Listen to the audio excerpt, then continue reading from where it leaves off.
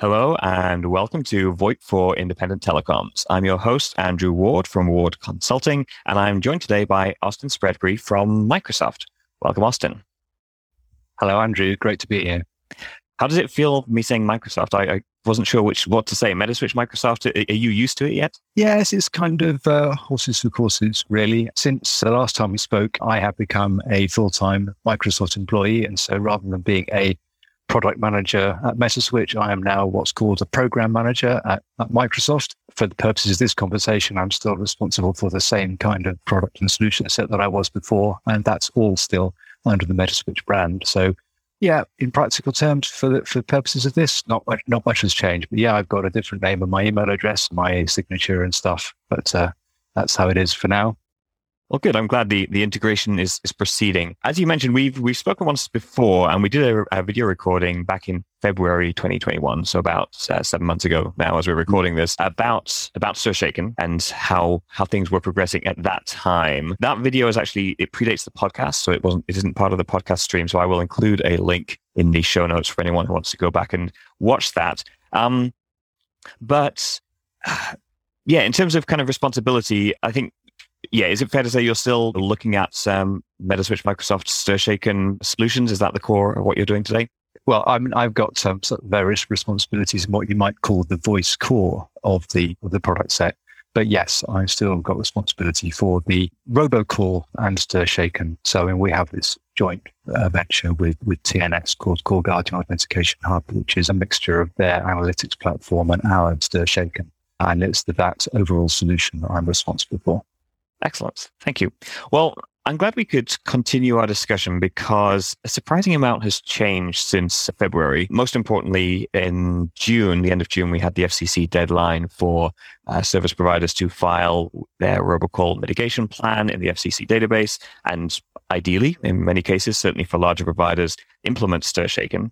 So we've had a busy few months. What was your experience of the time kind of leading up to the deadline? For me, it felt pretty intense and chaotic, as a lot of people do things at the last minute, and common with human nature.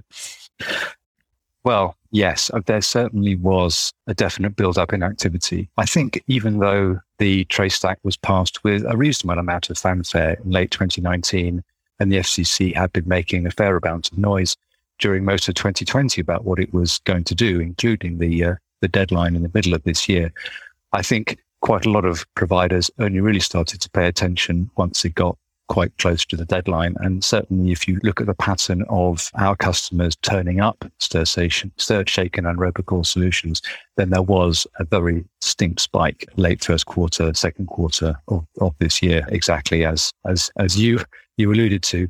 And I think the publication of the public notice that said the details for the robocall mitigation database, April, I think it was a little bit later than we'd expected, prompted a lot of that activity. Yep. And I think that's fair. I think the FCC maybe didn't help themselves if they wanted people to get ahead of it by leaving some critical information unavailable and the database itself not available until only a couple of months before the deadline. So that certainly contributed to the late surge of action.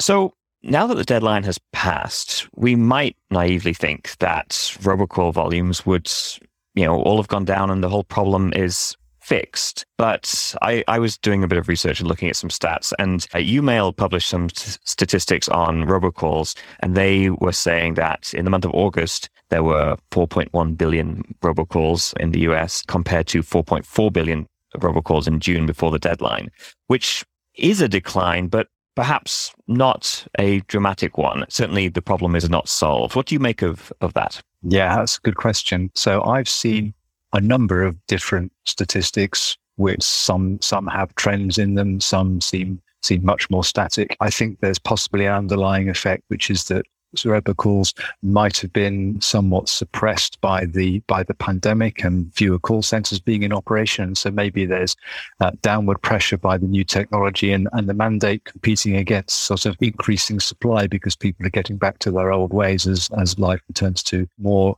normal. I think we won't know for a few more months yet. And although the 30th of June was the deadline for putting things in place, I think people's actual robocall mitigation efforts will take a while to bed in. And so if the process is working, I would expect it to show a decline over a longer period rather than expecting there to be a big step change between July and August, say. Yep. Yeah, I'm not sure if you have any visibility from, Call Guardian Authentication Hub, but Transnexus have published some stats from their network showing that I think 75% of calls, even in August, were still not signed, which on the one hand, we know for smaller providers, there's not actually a requirement to have implemented STIR/SHAKEN yet. They just need to be doing robocall mitigation. But for the larger providers, they are supposed to have done this. Do you think, the large number of calls that aren't signed, that they're seeing at least as not being signed at the terminating provider, do you think that's because people aren't signing them at the beginning, or do you think it's like a transport issue where stuff's switching to TDM in the middle? And do you have any other data, regarding implementation of, STIR/SHAKEN on actual calls? The figures that I've seen show an increase. I can't remember the most recent set that I was looking at, but that 75% not signed figure doesn't seem at all surprising, especially from the point of view of Transnexus's customers, who are, generally speaking, the smaller carriers, who are almost all completely IP capable themselves, but may well be suffering from there being TDM legs in between them and the core origination. So I have no information to suggest that the big carriers aren't doing what they're supposed to and signing calls. So I suspect that it's more a case, as you say, of the intermediate net stripping it out in some way, most likely over TDM links. Yep. Which brings us nicely to the core thing I wanted to talk to you about today, which is this whole issue of TDM networks. As anyone who's been paying attention probably knows, STIR/SHAKEN is designed to work over SIP. It just doesn't work over TDM in the current implementation, which is not news to the industry. And ATIS, the industry standards body, has recently published a couple of different specifications aimed at providing means by which STIR/SHAKEN could be implemented, or the ideas behind STIR/SHAKEN at least could be implemented even in networks that have TDM legs. If you're able, could you maybe start by summarizing kind of the two approaches that ATIS have published just at a high level, and then after that we can dig into them in a bit more detail? Yeah, sure. So they fall, as you say, into two main categories. One is to use bits of ISUP in some way to convey parts of the STIR/SHAKEN information from one carrier to another. So this can be done either by separating traffic attestation level, for example. So you have different trunk groups for A attested versus B attested versus C attested. Or then there's actually including things in the signaling itself, where there's a simple one which just encodes the attestation level in, I think it's a presentation indicator or a screening indicator field. I can't remember which one it is, but there are some spare bits there which give you enough room to be able to say A, B, C, or nothing. And then there's a more sophisticated one which takes the essential bits of a passport and does some quite clever things to compress it, to get it into 100 and something bytes, I think, which they then put in the network identifier field, which is another piece of ISUP which is there and might not be being used for something else. So that's the one approach. Try to use either separation of traffic or fields in the ISUP to convey STIR/SHAKEN information, or some of it, over TDM links. And the other is the out-of-band approach, where the call goes through the TDM network as normal, but the passports, the thing that conveys the STIR/SHAKEN information with the signature from one end to the other, goes via another route. And the way that happens is that on the sending side, you deposit the passport in a thing called a call placement service, labeled with the from and to numbers. And then when the call arrives at the other end, the receiving carrier goes off to the call placement service based on the from and to numbers that it has and retrieves the passport, thus avoiding the fact that it might have got stripped out some way along the route. Now that's just one example. It might be an intermediate carrier doing that to get it past a TDM leg, and it might all appear to be SIP at both ends, but that's the general picture. So that's why it's called out of band. It's passing separately from the TDM signaling path of the call itself. Thank you. That's a great summary. So let's dig into the first of those first, the kind of SHAKEN over TDM option. So on the one hand, this seems appealing because you're just kind of simplifying the problem as much as possible. You're not creating new infrastructure. You're just saying, let's find a way of getting the shaken information or the passport information or the attestation information from carrier A to carrier B. And like you said, the spec defines multiple options. You can just, split the trunk groups up, or you can use the different ISAP bits. That seems appealing. I'm curious from your perspective. As I look at this, I think, well, okay, I can imagine Metaswitch as a active, or Microsoft as an active, vendor who's creating new software versions, updating their SS7 stack to, make use of these new fields in SS7 to transmit the information. But it's hard of me to imagine that people who've got, 5ESSs or, DMS 100s out there are going to be able to use this. And I would imagine that's the core of the network. Do you have any views on whether the kind of clever, bit stuffing angle is actually going to be useful in practice? That's a good question. I think the separating by different trunk groups is something which is technically feasible without any software changes. The obstacle there is more, how do you guarantee that happens end to end? If you've got a simple relationship of one of originating service provider communicating directly over trunks to a terminating one, then it's obvious that you could create a bilateral agreement between the two and separate your traffic that way, and that's all fine. It starts to get more complicated if you need to impose that condition on all of the intermediate carriers to make sure that the traffic remains separated all the way along, so you know when it gets to the far end that it has definitely traversed trunk groups all the way along. That means you can guarantee that it's A attested. So I think in software terms there's no issue. It is doable. I just think it is difficult in practical terms for anything but the simplest of cases. The bit stuffing ones, as you put it, probably not the right term. No. Let's say using quote spare bits of ISAP. I must confess, I'm not an expert in the capabilities of the switches here. I know that the simple one involving just putting bits into whichever one of the indicators it was, I apologize, I can't remember, came from somebody at Ribbon, and Ribbon, of course, have the ex Nortel technology. So one might infer that, for example, Nortel switches may be able to be configured to do this. I don't know in practice whether that's a capability that is available on all switches. And the other thing to say, of course, is that this field is in ISAP for a reason. So you've got to question whether there may be other uses of that in the call path between the originating and terminating service providers that could mess up the use of it for this, i.e., is it genuinely spare all the way along? I've just looked this up. It's the ISAP screening indicator is at least one of the examples used. Yeah. Thank you.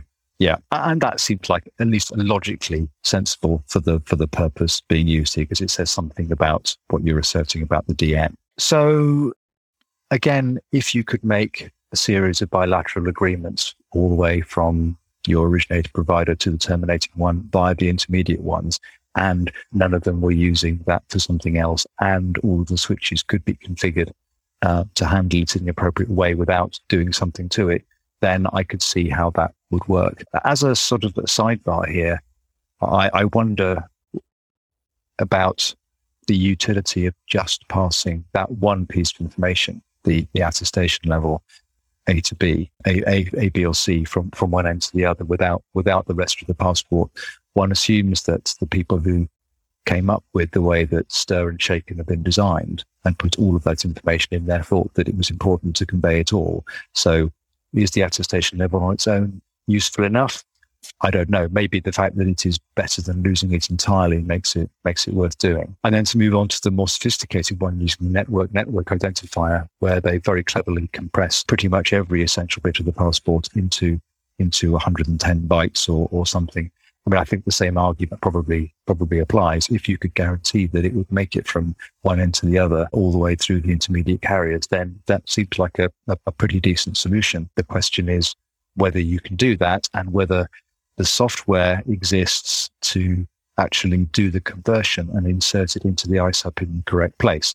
So the obvious issue there is that it'll come into a switch that's presumably SIP capable on one side and ISAP capable on the other, and would have to take the passport, decode it, verify it, make sure it's okay, because you can't pass it on without knowing that, and then manipulate it in the appropriate way, insert it into the ISAP, and then pass it along with some kind of reverse process happening at the other end. Now, that sounds like a fairly significant software enhancement somewhere. And with the general push across the whole of certainly the US network to try to get everything to IP, you've got to question whether vendors and carriers would invest in developing and deploying something that required that extra amount of work. Yep. Yeah, it feels like, to a large extent, this whole thing is predicated on there being these trusted bilateral relationships that you mentioned between, one carrier and the next hop in the network. And then assuming, therefore, an end-to-end trusted relationship between all the intermediate carriers from one end to the other end of the network to, for example, pass the out-of-station information along. But it almost feels to me like if we could trust all the carriers in the network, then we wouldn't have robocalls in the first place. Because, the PSTN, historically, if you trusted that every carrier in the network was giving you the right caller ID, then we wouldn't need to do this. So as I look at it, I don't know, am I being overly harsh there? No, I think you're making a very valid point when you consider that the whole purpose of the STIR/SHAKEN standards was to be able to get the identity of the caller transferred from the originating service provider to the terminating service provider and know that you could trust it without having to worry at all about what might be happening to that call in the intermediate provider. And if you're now saying, well, okay, we can get it from one end to the other by relying on the intermediate provider, then that presupposes that problem maybe doesn't exist. Perhaps it's just a fact that SIP networks are less controlled than TDM ones, and therefore people worry about it more from that point of view. Yeah, I guess that's an interesting argument. If you could make the case that the SIP networks are the problem, so trust in the TDM network has always been there, and so maybe it's okay to trust the TDM parts and then use STIR/SHAKEN as currently implemented on the SIP parts. Okay, cool. Yeah, I think this works.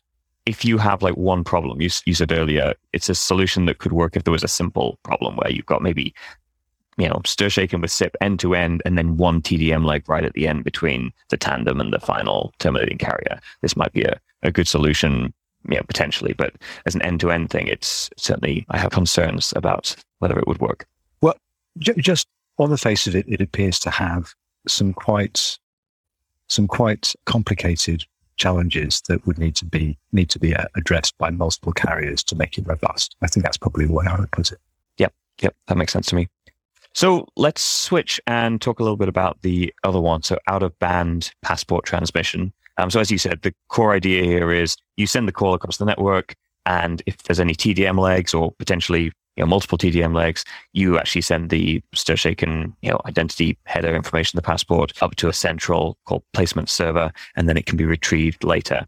What do you see as the pros and cons of this approach over the other one we just discussed? Well, it clearly doesn't require agreement between lots of pairwise combinations of carriers along the path to make sure that the information gets through, because you're effectively saying, I don't care what happens to the call between A and B in terms of signaling and stuff, because I'm going to get information I need to the other end via an entirely different mechanism. So it doesn't have those issues. The worries I have with this are, I think, probably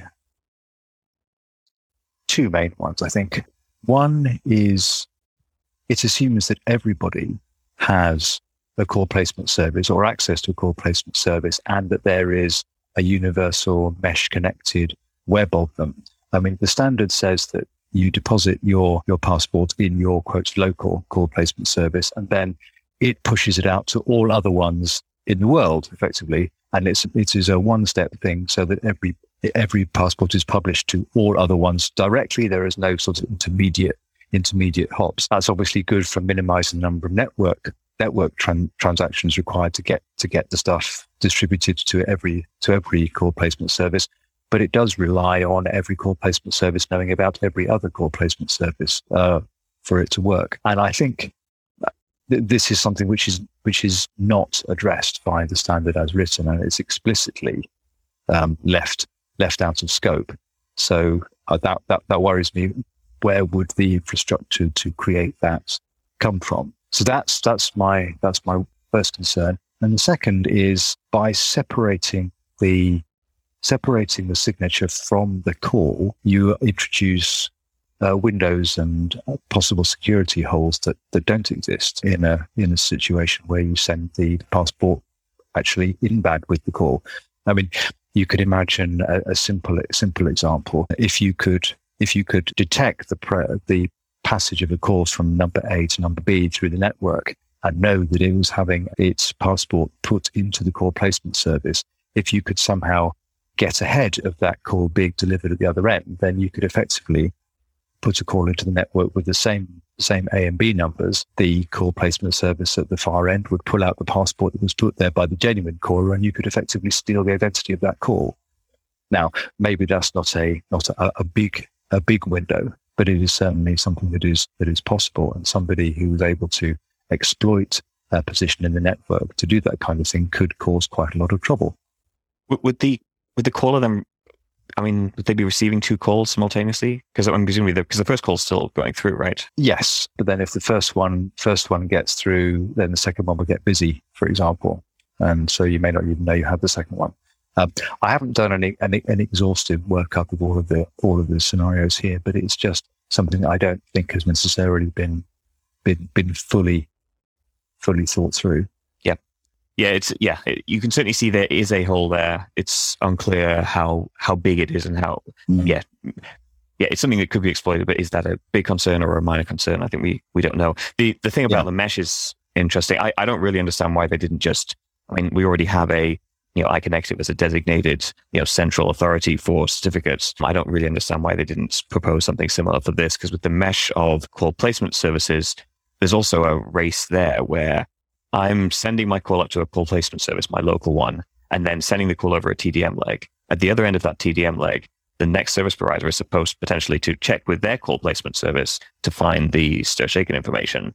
And it's assumed that it will already be there, which may or may not be the case depending on how quickly it gets propagated across the mesh compared to the speed with which my TDM call goes across the TDM leg. So that seems to have created additional complexity, which might not have been necessary if you'd had just a single centralized call placement service. Yes, and I think the current thinking on that particular case would be to delay the call at the sending side until you have more information that the CPSs have propagated the information. And that could solve the problem at the expense maybe of increasing post-dial delay, especially if, as could happen in a general network where you have a mixture of SIP TDM between the originating and terminating service provider, it's conceivable that multiple intermediate service providers would seek to publish the passport in the CPS. That could result in multiple delays. I think we don't know. Now, I know that Transnexus, for example, have a system that they have working, and maybe they're able to comment on what's happening in reality here. Yep. Okay, so it's relatively easy for us as technical people to look at these solutions and see the reasons why, either for technical reasons or just in terms of industry adoption, it's hard to make these things work. And I have a bit of a hard time getting past that. I look at these, I see the issues, but equally, the alternative to this is to say, let's do nothing. Let's just accept that robocalls are going to exist, or to move the entire network to voice over IP, which I hope will happen one day, but it could be decades, I would imagine, at the speed things are moving. So I want to ask you to maybe try to present a more positive future here. What is a positive path forward from here, which maybe uses these solutions and maybe doesn't make things perfect, but makes things better? How could we look at the future in an optimistic way and say, okay, everyone's trying their best to come up with ways to improve things. We might not be able to fix robocalling, but can we make it substantially better through these methods, through some combination of these methods, or moving to more SIP trunks, etc. How would you approach that? Well, there's one sort of easy button, if you like, which would be that the FCC could actually decide, no, we're going to make the whole PSTN in the United States move to IP and actually force the issue. Because at the moment we have a situation where lots of carriers of all sizes have substantial IP networks internally, but they can't get IP connectivity. And so there are various piecemeal approaches to these problems, the likes of Bandwidth, for example, who provide IP connectivity and get that last TDM hop out of the way. They're part of the way forward. The sort of end-to-end stuff using out of band probably has its place among the smaller carriers at any rate. The problem there, I think, is that the larger ones are very unlikely to adopt it unless forced to. And I think they would probably much rather go for making the network IP, because that's moving in a direction which they want to go anyway, rather than investing in legacy technology. There was also another paper which has been discussed at the ASIS standards body, which effectively tries to cut the larger carriers out of the loop altogether by considering, can we just go direct from A to B using the internet in some way? Now, I think that's something which is worth exploring too. I know conversations with carriers in North America where they are saying, yes, that's an approach they would entertain, provided there was probably slightly better quality of service guarantees than you get with just the very basic kind of internet connection. But you can see that if you've got two carriers with decent fiber links, for example, and they are connected at least at the IP level to somewhere which is reliable, sending their traffic direct rather than going via the traditional interconnect network might well be a way that they can solve this problem and basically do stir-shake quotes properly. I think that's an area where you need to be careful about how the regulations play in, for example, because the financial rules about how call completion is paid for can get in the way. But that's a diminishing issue, I think, over time. And I know you've written about this a lot in the past. So making it possible for operators to do things in a way that makes sense, which doesn't penalize them financially. Use of point solutions like out-of-band may have their place, but I think basically we just need to continue along the path which we are going down already, of trying to get the network more IP-based and thus make these problems go away that way. The end-to-end thing is interesting. I mean, it feels very far-fetched given where we are today, but I'm pretty sure I read some of the nationwide number portability proposals, and they were talking about, doing a query on a number and potentially getting an IP address back of the terminating carrier, so you would know who owns that number. And of course, I mean, in many ways, it's just analogous to DNS.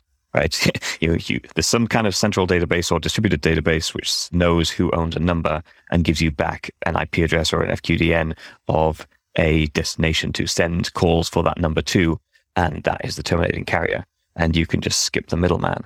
But like you say, the regulatory part of that and getting rid of decades of regulations is probably necessary before that becomes a reality. Mm-hmm. Okay, cool. Well, that's a good view of some possible options for the future. I think the telecoms industry rarely moves quickly.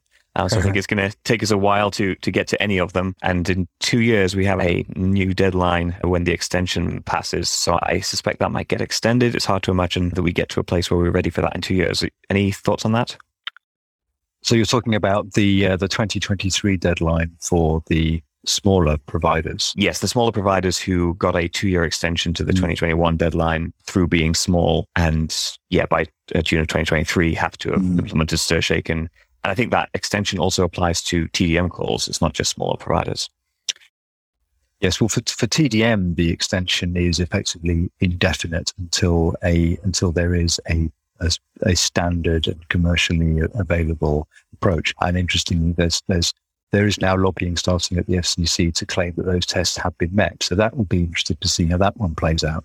As far as the smaller carriers deadline, well, there's a bit of a tension here, I think, because there is a proposal being considered now to bring that deadline forward for some smaller carriers, the ones that are judged to be more likely to be sources of illegal or robocalls. They're measuring kind of call volume rather than just the number of subscribers, I think. Yes, I'm not up with the latest on where the discussions have got, but the criteria to be used were hotly contested, and any number of different suggestions have been made. So there's that on the one hand, and on the other hand is the fact that, well, empirically we could see that the deadline has already been pushed back once, because it was supposed to be 2022 and then it became 2023. I'm not sure how many of the arguments made for that for small carriers on IP networks still hold water, though, because a lot of it was to do with the lack of availability of viable solutions at a reasonable cost. Speaking as a vendor selling into that market, I can say that it's highly competitive and there are many options out there. So I think if carriers chose to do it, then they do have the means. And I don't know that the undue hardship test, which the FCC would need to apply here, would necessarily result in a further delay. Do you think it's likely that that deadline gets kept for IP networks, but then the TDM one is probably more up for debate? What happens there? Well, I mean, as somebody very wise once said, predictions are hard, especially about the future. But if I had to guess, I think that's probably right. Yes. Yep.